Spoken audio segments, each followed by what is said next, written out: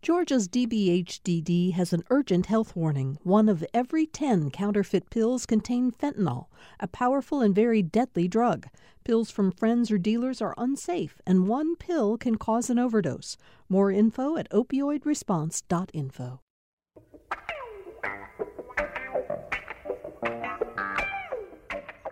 Welcome to Political Rewind. As always, I'm glad to have everyone with us today. Over the next couple of days on this show, we're going to take a slightly different approach to politics. And that's because this is, after all, the week of the Memorial Day holiday. Summer is rapidly approaching us.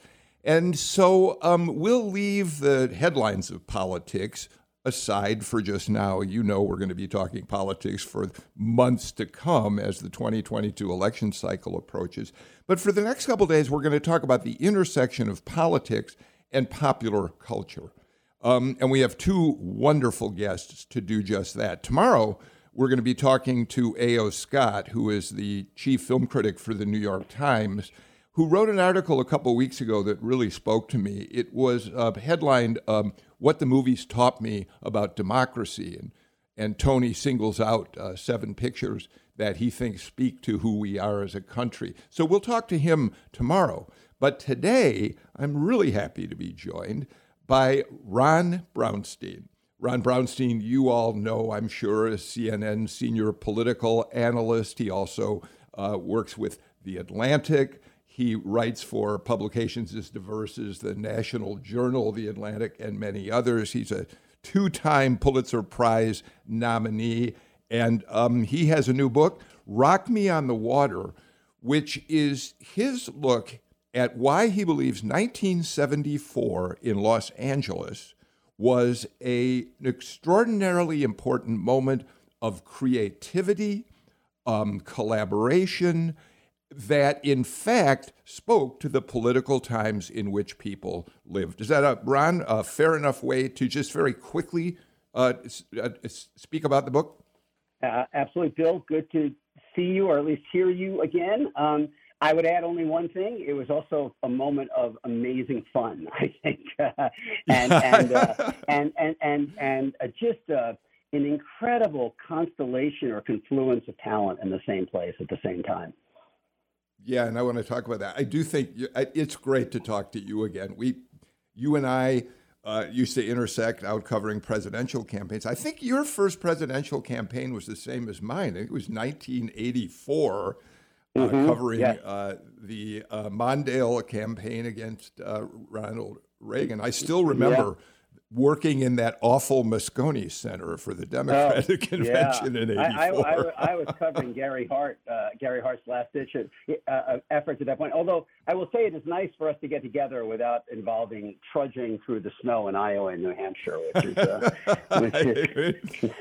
not always, exciting in its own way, but a little exhausting too. Yeah. So here's how you are out in Los Angeles, where you're based again, and have been for, 7 years now, I think. 7 years now, I left DC in 2014. If I can read something that really comes up at the very end of your book, I think it's a good way to start our conversation. You say in the acknowledgments, this book often felt like a refuge from my day job of chronicling the dark conflicts of modern American politics amid the terrible suffering that the coronavirus pandemic brought to so many American families. It was a joyful labor to spend time with these transcendent LA artists at their creative peak. And I really understand how this book must have been a joy and a great break from covering day-to-day politics. Yeah. The book is the story of the simultaneous transformation of movies, music, television, and even politics that occurred in LA in the early 1970s. So it's really the era, as someone said, you're essentially writing about, I would tell people, Jackson Browne and Jerry Brown and Chinatown. It's kind of that era. And for me, as an author, amid all that we have been dealing with in this country in the last few years, it almost felt like a vacation at points to go immerse myself in the world of the early 1970s. And I think for many readers, have had that same effect. Because this was a moment where LA was at the center of the national cultural conversation in two ways. I mean, at the first level was just what I mentioned to you, that it was just an incredible confluence of talent. I mean, in TV, you had Norman Lear and Larry Gelbart and James L. Brooks, Carol O'Connor, Alan Alda, Mary Tyler Moore, all simultaneously working. In movies, what made it really extraordinary was you had the two generations of great filmmakers that were both producing meaningful movies. You had the directors born in the 20s and 30s who really were producing, by and large, their greatest work. Robert Altman, Alan Pakula, Bob Rafelson, Roman Polanski. And you also had simultaneously the first contributions from the filmmakers born in the 40s, right? The baby boomers. Spielberg and Lucas and Scorsese are making their first movies. And then in music, in the year that I write about, in 1974, there were career-redefining albums released all in that same year by Joni Mitchell, Linda Ronstadt, the Eagles, Jackson Browne, as well as the big reunion tours by Crosby, Stills, Nash & Young and Bob Dylan and the band. So at one level, man, this is comparable to the art world in New York in the 50s, I believe, or even the literary world in Paris in the 20s. This is an historic confluence of talent in one place at one time. But then there's the other layer of the story, which is, I believe that if you look at the pop culture of the early 1970s, and a process that went on for years but did culminate in this 12-month period of 1974, this is the moment when a lot of the ideas that emerged out of the social movements of the 1960s was cemented into American popular culture, never to be dislodged. And in that way, it is really a hinge in our cultural, social, and thus political life. You break down the book in terms of months of the year 1974. And you start the book by telling us essentially that one of the things that made January so terribly important, you've mentioned Joni Mitchell briefly a minute ago, was in the middle of January, her record, Court and Spark, was released. Let's listen to just a little bit of the title track to that record.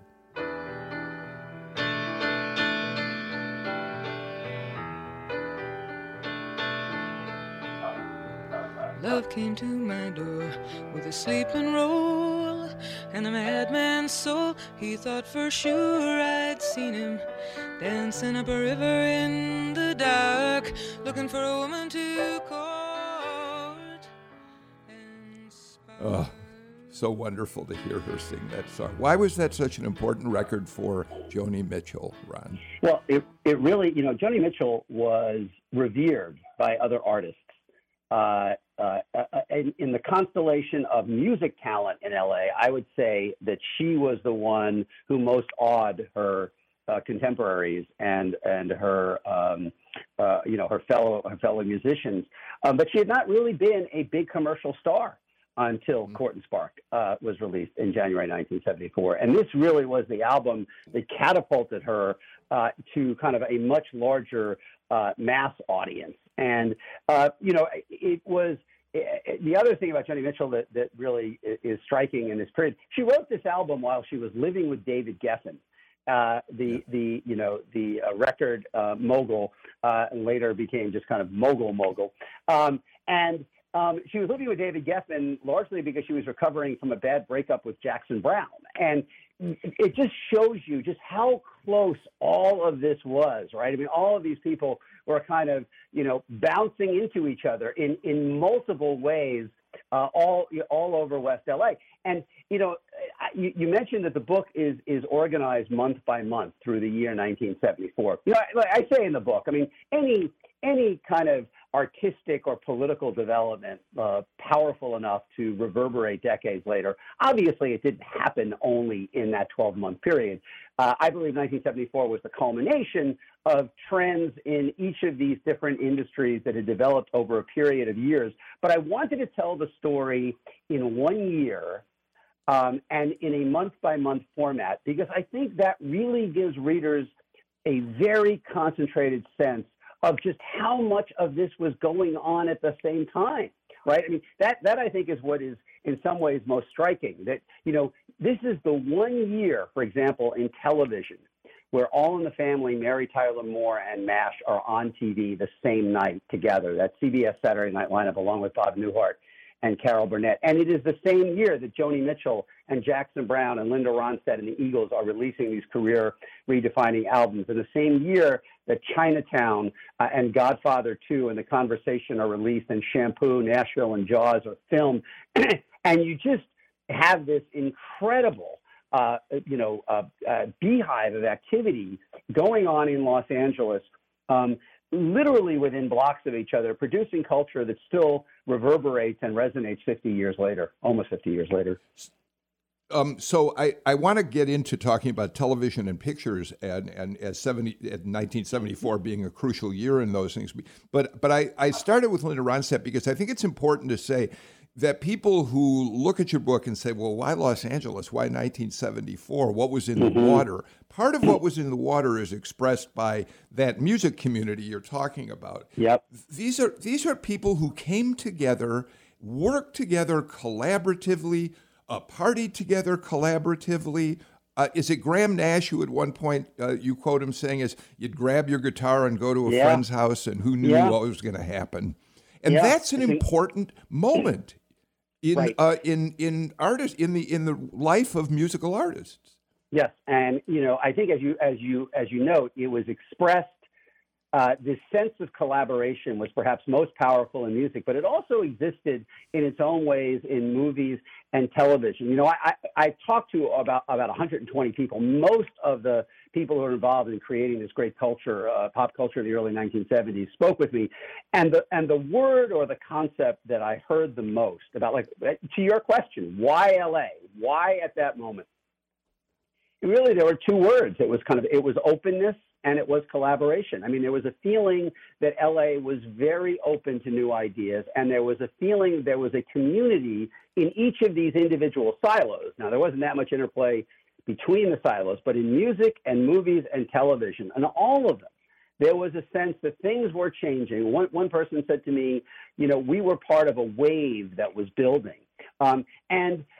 There was friendly competition on the TV side between Norman Lear and Larry Gelbart and James L. Brooks. And they all took inspiration from the sense that they were breathing new life into the sitcom format that went all the way back to the early 1950s. And, that younger generation of filmmakers, not so much the older generation, but the younger generation of filmmakers, they kind of hung out together up in Malibu at the house of Julia Phillips, and they encouraged each other, Spielberg and Lucas and others, as they were getting started, and then music most of all. I mean, Jackson Browne talked to me about the story. First of all, Jackson Browne gave to the Eagles the song "Take It Easy" before he recorded it themselves. I mean, just think about that for a moment. I mean, this is a song that blasts them out of the gate.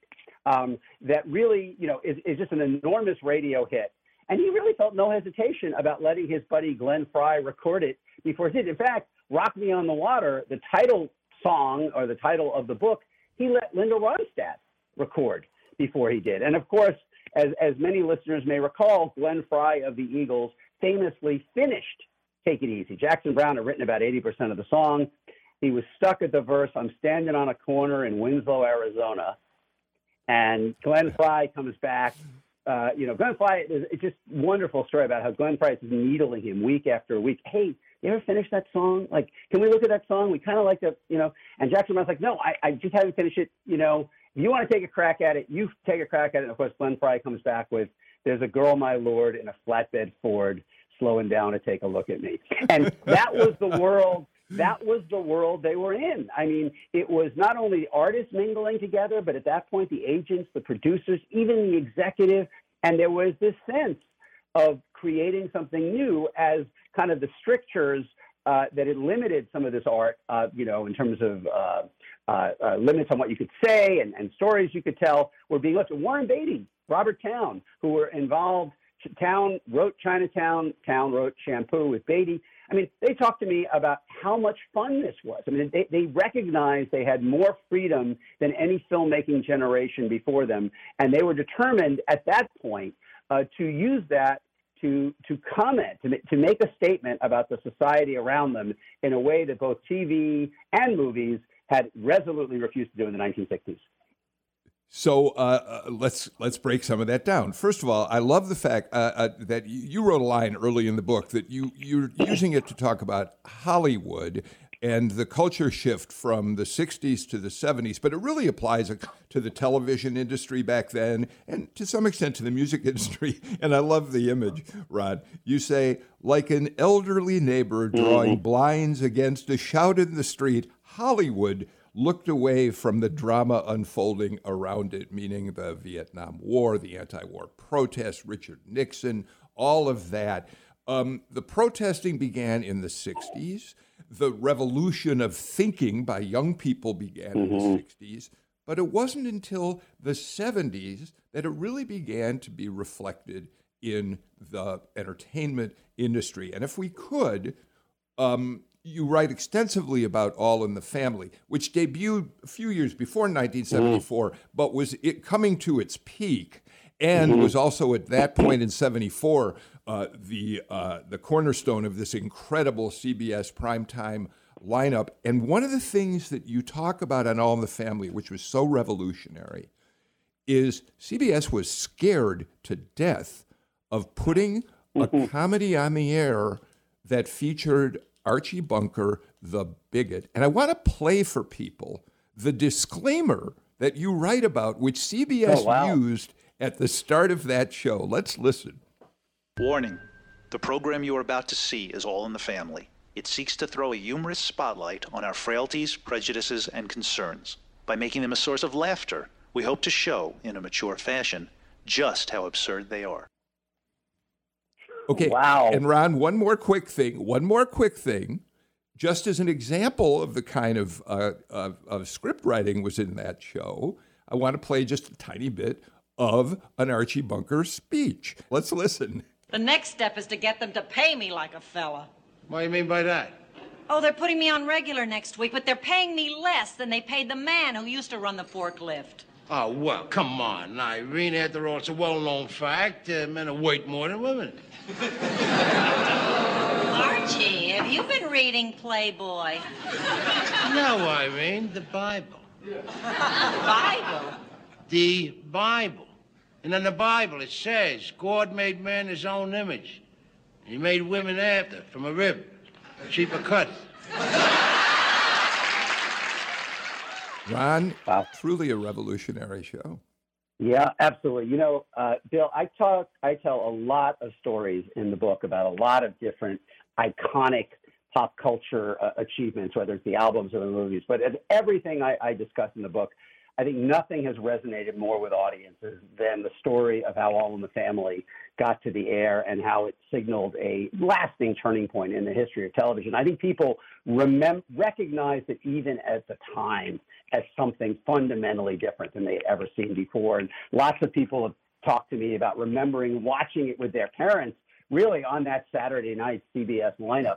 MASH was great and historic in its own way. Mary Tyler Moore was great and historic in its own way. But when you watch those first episodes of All in the Family, even 50 years later, as you suggest, it still comes at you like a rock through the television screen to hear Archie's language. And basically, All in the Family, when it went on the air in January 71, I believe is the turning point in television history because it establishes, I think, irreversibly, the idea that the medium was a fit platform from which to comment on the society around it, which was a conclusion that the networks very emphatically tried to avoid in the 1960s. As I say in the book, in the 1960s, Walter Cronkite would spend half an hour every night chronicling all the new pressures and fissures opening in American life, and then the networks would spend the next 3.5 hours trying to erase them from people's minds. I mean, you know, in the 60s, we got the Beverly Hillbillies and Petticoat Junction and Green Acres, and we were still have Lucille Ball and Ed Sullivan. We didn't get any closer to Vietnam than Gomer Pyle or Hogan's Heroes or McHale's Navy. And essentially, the networks were prisoners of their size at that point. I mean, there were only 3 networks. Shows needed such a vast audience in order to succeed that they operated under the theory of what was called the least objectionable program. Programs that would be acceptable to every corner of the country, which in effect gave a veto to the most culturally conservative rural parts of America. And interestingly, that began to break down in the late 1960s. At CBS was the dominant network. James Aubrey, who had been the president in the 60s, was the one who created this assembly line of shows, Mayberry and Andy Griffith and the Clampetts and Gomer Pyle, all about kind of the simple virtues of rural life. But as the decade went on, and the baby boom became a bigger part of the buying audience, pressure began to emerge from the business side initially of CBS that said, look, we have to get younger and more urban in our audience. As one TV writer put it, the view became, it doesn't matter how many farmers you have watching unless you're trying to sell tractors, which I thought was a very clever way of putting it. One of the things about, of course, the CBS rural lineup was that CBS broadcasts at a frequency that gave it enormous penetration across broad rural sections of the United States. And so, as you point out, that's the audience they were appealing to. NBC and ABC didn't have quite that same penetration. So here's what my question is, though, Ron. As I listen to clips from All in the Family, as controversial as it was today, I wonder, in the climate that we're living in today, I think people would be even more deeply offended by it today than they were back then. I'm not sure, given our concerns about how we talk about diversity, how we talk about inclusiveness, I don't know how that show would play today, Ron. Yeah, it's a really interesting question. First of all in the Family was very controversial even back then. As we were saying, it emerged out of this desire on the part of the new president of CBS, Robert Wood, who emerged out of L.A., KNXT, who was personally very conservative, a Nixon fan, a Reagan fan, a big critic of the student demonstrators in the 60s. But he recognized they had to get younger, more urban, largely because he came out of L.A., and ultimately teamed up with Norman Lear.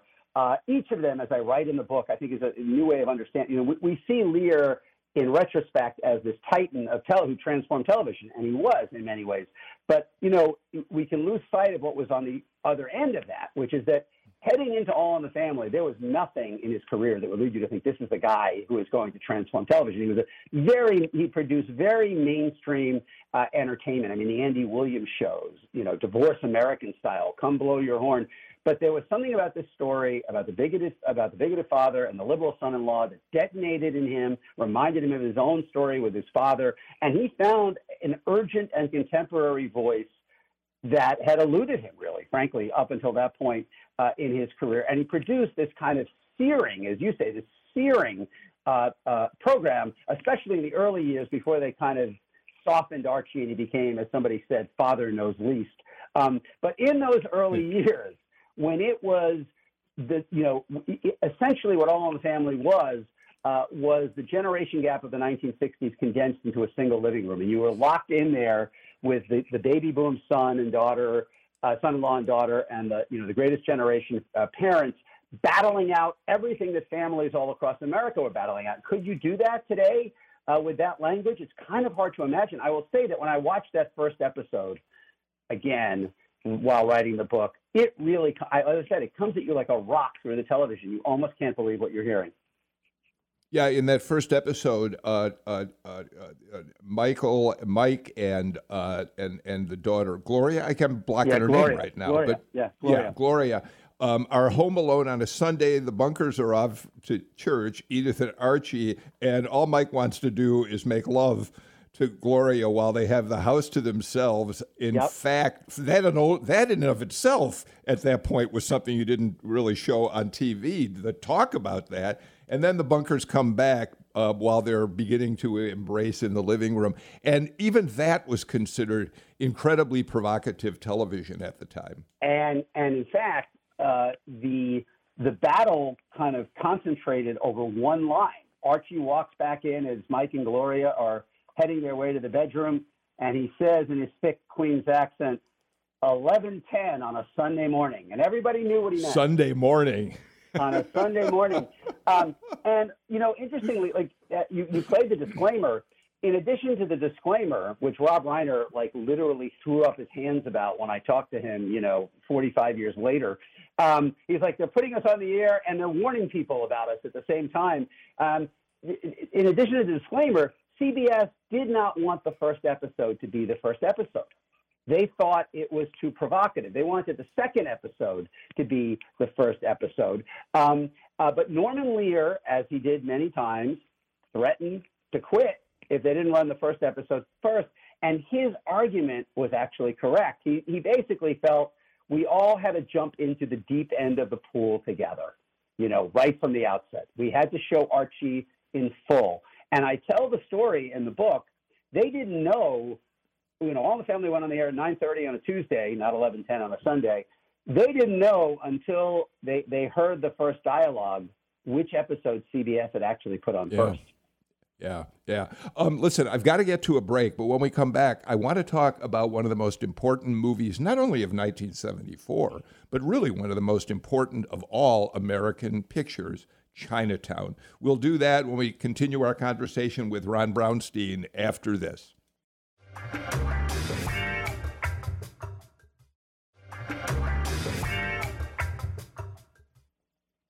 My guest on Political Rewind today is Ron Brownstein, a senior political analyst for CNN, writer for The Atlantic. Spent many years in Washington covering politics there, now does it from Los Angeles, which is where he also was based when he wrote Rock Me on the Water, 1974, the year Los Angeles transformed movies, music, television, and politics. Ron, I think when you talk about the importance of 1974 in film, Chinatown is the picture that jumps out. Robert Towne wrote the screenplay. Roman Polanski, of course, was the director. And I have to say that it is, from my non-critical point of view, as close to a perfect movie as it's possible to get. Yes? Yeah, I'm in that camp too. I mean, I think Chinatown is about as close to a perfect movie. I mean, it was a hellish process to get there. Tremendous conflict between Robert Towne and Roman Polanski. Towne, the writer, Polanski returning to L.A. for the first time since the murder of his wife, Sharon Tate, by Charles Manson's followers. Enormous conflict between Polanski and Faye Dunaway. Jack Nicholson, in his kind of, confident, bemused way, kind of taking all of this in without really getting too heavily involved in any of it. And yet, through it, they produced an absolute classic that was recognized even at the time as a commentary, not so much in LA in the 30s, but America in the 1970s. One of the reviews described it as Watergate with real water. That's perfect. So here's what I'd like to do about that, to make a point about that. I kind of compare Chinatown to Mr. Smith Goes to Washington, which was made in 1939, and I'll tell you why. So 39, we have this idealistic movie about a young Jimmy Stewart, gets to the Senate by mistake, basically, fights the good fight against corruption, and in the long run, he wins. Because this is the pre-World War, 2 Days in America. Yep. This is FDR. We're coming out of the Depression. There's a somewhat optimism maybe returning to the country, and so the picture fit. Chinatown in 1974 is 180 degrees the other direction. Yes. Jake Gittes, played by Jack Nicholson, the cocky private detective who thinks he's getting to the bottom of the corruption in the city that is being the powerful forces trying to steal water from the valley, bring it to Los Angeles, which is based on a true story. And his biggest nemesis is the character played by Walter Houston, Faye Dunaway's father in the picture. John Huston. I'm John Huston. John Huston. Yeah. Here's just a little bit of Jake and Noah in confrontation in that picture. Mr. Gittes. Gittes. You're dealing with a disturbed woman who's just lost her husband. I don't want her taken advantage of. Sit down. What for? You may think you know what you're dealing with, but believe me, you don't. Why is that funny? It's what the district attorney used to tell me in Chinatown. Yeah? Was he right? Exactly what do you know about me? Sit down.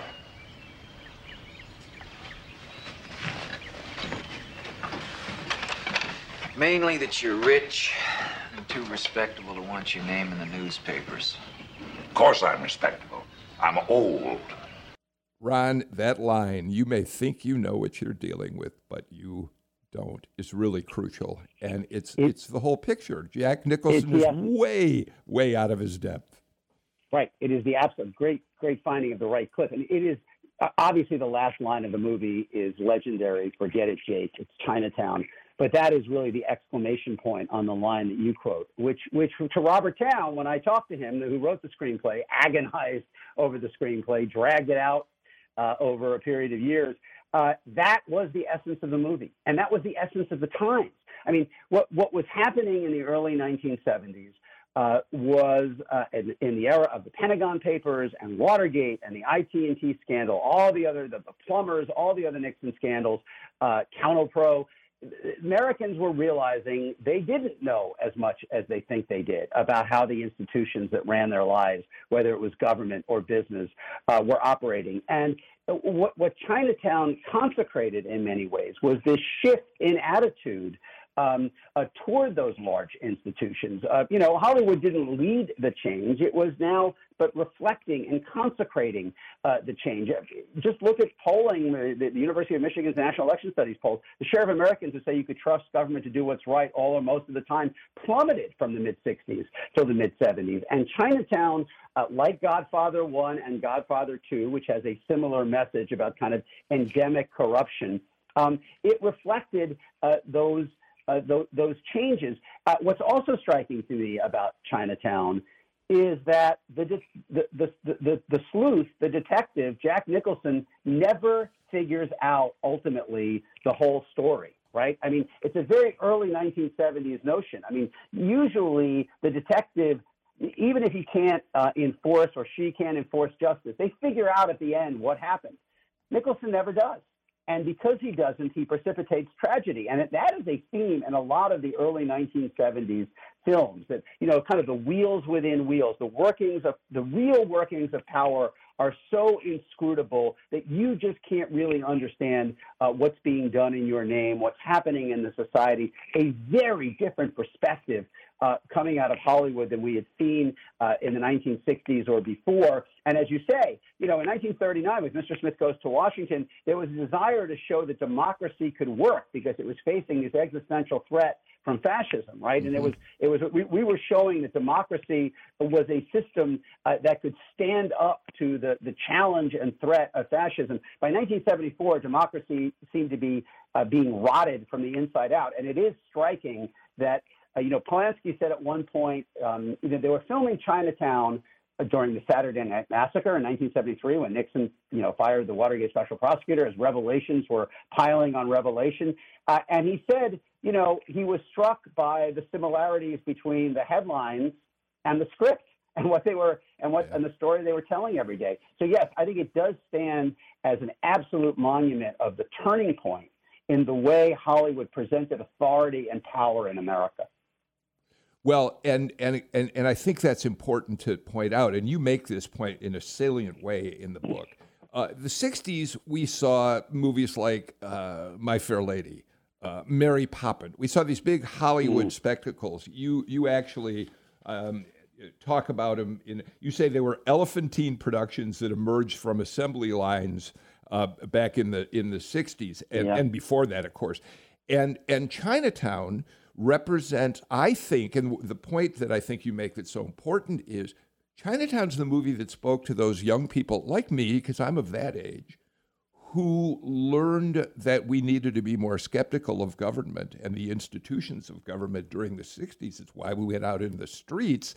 And it wasn't until the 70s that movies and television particularly responded to that. Yes, right. Right, absolutely right. So, I believe the fundamental economic current that drove this transformation of movies and television and music even earlier was the growing awareness of the baby boom as a critical and expanding part of the audience, and that ultimately the people who ran these industries felt that they had to produce products, culture that reflected the values and experiences of that growing audience.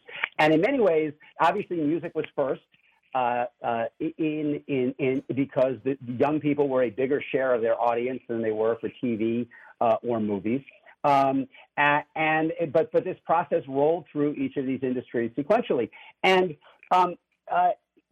what happened in the early 1970s, to me, demonstrated why culture is often ahead of politics in predicting where the country will go. And the reason is, I think, because particularly at a moment of big generational change like we had in the 60s and early 1970s, is that these industries do have to be more responsive to changing views and changing mores and changing values because they are more dependent on that audience. The electorate in the country then, now, and probably always, is older and whiter than the country overall. That's just the reality based on, voter turnout patterns. And as a result, as Nixon showed, the irony of this period is that Nixon won 2 elections by mobilizing the people, most of the voters most unhappy with the way the country was changing, precisely as the ideas that emerged from the 60s were consolidating their triumphs in popular culture. And yet, even though Nixon won these elections and Reagan won elections by mobilizing voters who didn't like the way the country was changing, they couldn't stop the changes. It wasn't like after Nixon and Reagan won, we went back to living like the Donna Reed show, with women kind of waiting at home for their man at 5 o'clock, or we went back to kind of routinely trusting what you heard from government. The cultural changes that were set in motion by the 60s, that were embedded into popular culture in the early 1970s, they endured. They remain with us to this day. And I actually think, despite the fact that at that moment you could win an election by running against those changes, as I say in the book, you can win elections by running against those changes. What you can't actually do is stop the changes. And I do think there's something similar happening now when we kind of look at the millennials and Gen Z are the biggest generation since the baby boom. If you bring them together, I think they're a bigger share of the population now than the baby boom ever was. You look at the pop culture that they're consuming, it's about a radically inclusive and diverse America. There are a lot of voters who don't like that picture. Trump showed there's a lot of power in mobilizing those voters. But I think that if you kind of look at the pop culture these generations are consuming, it gives you an idea of what America is going to look like in 10 years that is more accurate than you will get from parsing the 2020 election returns. You also point out another important moment in terms of how creatively fertile 1974 and the years right before and after it were. Even as Chinatown was about to be released, Warren Beatty, with a Robert Towne script, is finishing shooting for Shampoo, which was another cultural touchstone of the time. But I'll tell you what I'd like to do, Ron. I want to move ahead a little bit of the movie Shampoo and Chinatown and go to another important picture that you talk about. In 1970, Robert Altman had released MASH, of course, about the Korean War, but really a commentary on Vietnam indirectly, because at that point, people weren't doing movies specifically about the Vietnam War. That took a lot longer. And the TV show MASH never had the political edge that the movie did, but nevertheless, it was hugely popular. All right, so Altman's made that in 70.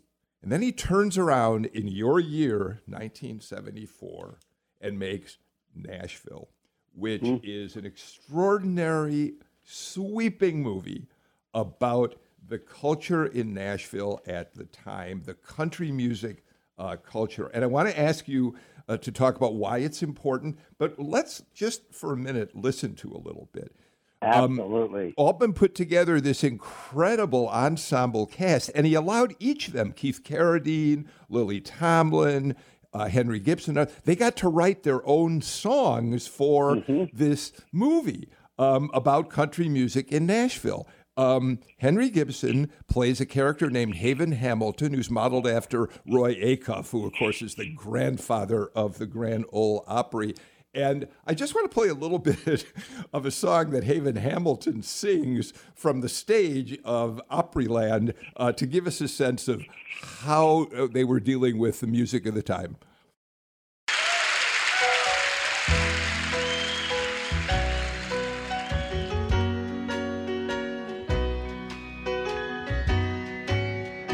Unpack your bags and try not to cry. I can't leave my wife. There's 3 reasons why. There's Jimmy and Kathy and sweet Lorelei. For the sake of the children, we must say goodbye. For the sake of the children. Henry Gibson as Haven Hamilton. Ron, one other quick thing, and I'll turn it over to you. The picture, what's wonderful about it, and what ties it to politics, is that there's a candidate for president named Hal Philip Walker, who is going to campaign in Nashville. He's going to have a big rally, which takes place at the end of the movie, and his advance man is out there working on how to set it up. But there's a sound truck that reminds us of the sound loudspeakers in MASH in many ways. Hal Philip Walker's campaign truck goes around Nashville, and we hear it repeatedly. And it has Hal Philip Walker saying things like this, 2 quotes. When you pay more for an automobile than it cost Christopher Columbus to make his first voyage to America, that's politics. Then he says, no wonder we often know how to make a watch, but we don't know the time of day. Ron, tell us about that movie from your point of view. So wonderful, as always, clips that you found. Nashville isn't as well remembered as some of the other great early 70s movies. And, it probably isn't in all dimensions as great a movie as Chinatown or Godfather 1 or Godfather 2. I think those would stand above it in early 70s achievement. But in many ways, Nashville is the culmination of everything that was happening in Hollywood from the late 1960s to the early 1970s. It was Robert Altman's attempt. He called it My Metaphor for America. It was his attempt to put into one sprawling movie with about 24 characters and no discernible central plot, all of the big themes that were emerging in early 1970s cinema, the inability to make personal connections, the free-floating threat of violence, the corruption of American society, here portrayed, as I write, not on the epic scale of Chinatown, but in the kind of very intimate personal acts of betrayal that resonate through the movie. In the book, I note and pair, I think, Nashville in a new way of kind of thinking about it. I pair it with Jaws. It was being filmed at the same time as Jaws, and ultimately it was released almost exactly at the same time of Jaws. In fact, Newsweek put Nashville on the cover in June 1975, and Time put Jaws on the cover in June 1975, right before they both put Bruce Springsteen on the cover in 1975. And in many ways, Nashville was the end of something, just as Jaws was the beginning of what came next. I mean, I say in the book that I look at Nashville as Altman's Moby Dick. It was his great white whale, right? He tried to put a portrait of really all of America on the eve of the bicentennial into one movie. And it has its rough spots. I mean, it's kind of ragged at points, but it has a cumulative power in terms of how people saw their society at that moment. And as I say, in some ways, even though there were other movies influenced by the early 1970s vision that came later, whether it was One Flew Over the Cuckoo's Nest or certainly Network, even Coming Home, Nashville is in many ways the culmination of the transformation of Hollywood that I write about. Jaws, on the other hand, filmed simultaneously a few hundred miles to the north off Martha's Vineyard while Altman and his crew were sweating in Nashville, is the beginning of what comes next. It's the beginning of the blockbuster era. And let me just add one last thing real quick about Nashville. You know, Henry Gibson's character is part of the crew that is performing at the Grand Ole Opry in one scene in the movie. It happened that they rented out the Grand Ole Opry to shoot that scene the night that Nixon resigned. And Roy Acuff, who was kind of the kind of proprietor in many ways of the Grand Ole Opry at that point, as you'll see in the book, you know, it feels increasingly alienated from the cast and the crew who are there, and basically says, it is you people, basically Blue America, in a kind of an early vision of the term, that did this. It is you people who did this. And Nashville, not only then on screen, but in life, kind of captures that collision between what we would come to know as Red and Blue America. Yeah, you tell a pretty fascinating story. I think Henry, the crew shuts down briefly, filming because they all want to watch the Nixon resignation speech. And Roy Acuff is in the room, and I think you say that he came to tears. Locked himself in his office and is playing the fiddle. Got to get to our final break of the show. More with Ron Brownstein. The book is Rock Me on the Water after these messages.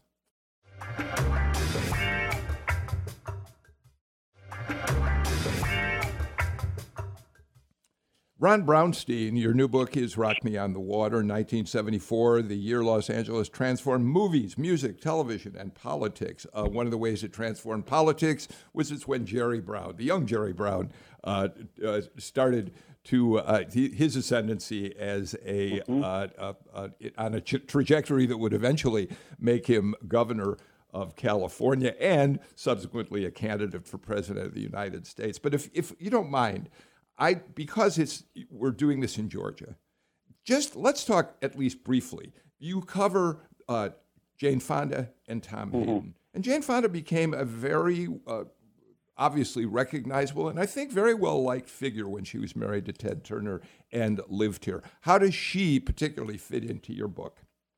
Well, along the same line as Jerry Brown, I believe that the central issue in pop culture if there was a connecting thread in all of this sprawling pop culture that I'm writing about, it was the question that was driving so much of it was what of the ideals of the 60s, what of the hope for change could be made relevant, could be made to still have relevance in the very different political and social soil of the 1970s. And Jerry Brown, in his own way, in his 1974 race, by the way, he won the California Democratic primary on a message of political reform the same month that Chinatown was released.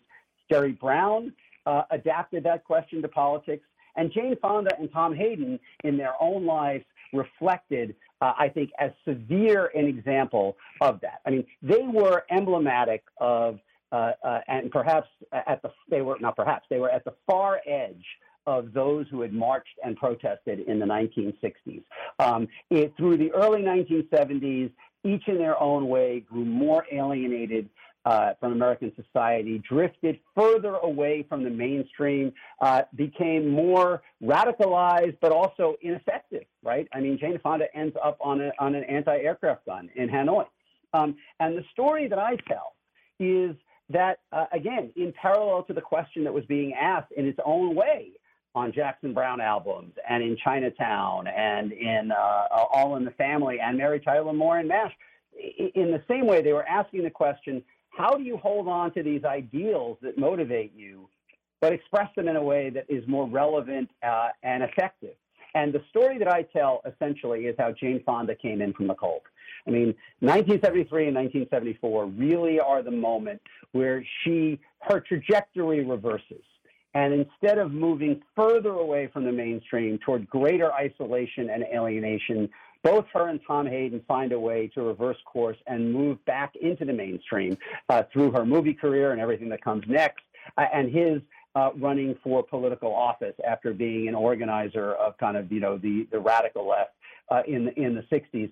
And in that way, they are following the same trajectory as really, millions of their contemporaries who were moving into adulthood, families, homes, kind of careers, but yet wanting to hold on to some of the beliefs that motivated them, during those social movements of the 1960s. It's a really poignant and personal story that I think gives you a new understanding about Fonda and also the very complex relationship between her and Hayden. It essentially picks up Hayden the day after Aaron Sorkin's movie, The Trial of the Chicago Seven, and follows him through the lowest moment of his career, of his life. And then he ends up in LA. They ultimately ally, and as I say, they lead each other back to the mainstream, or closer to the mainstream, anyway. And Jane Fonda, as we well know, did come back. She was accepted. Movie audiences certainly accepted her again, but of course we know, Ron, that there are still people out there who will never get over Jane Fonda's trip to North Vietnam, and she recognized that. I think as well. By the way, I don't have it right here. I wish I did. There's a great moment in the Nixon tapes where Nixon comments on Jane Fonda and says, "I don't understand that Jane Fonda. I mean, her father Henry's a wonderful man. I feel bad for him, Henry, but she's got something wrong with her." Henry didn't understand Jane Fonda as well. Yeah, right. Ron, we are completely out of time for our conversation, but I'm so grateful to you. There's so much more in your book that, of course, first of all, we don't have time for it, and second of all, people should read your book. Let's not give it all away on our show. It's called Rock Me on the Water, 1974, the year Los Angeles transformed movies, music, television, and politics. Thank you so much, Ron, for being with us for Political Rewind today. Bill, thanks for having me. Thanks for this great conversation, and I hope people enjoy the book.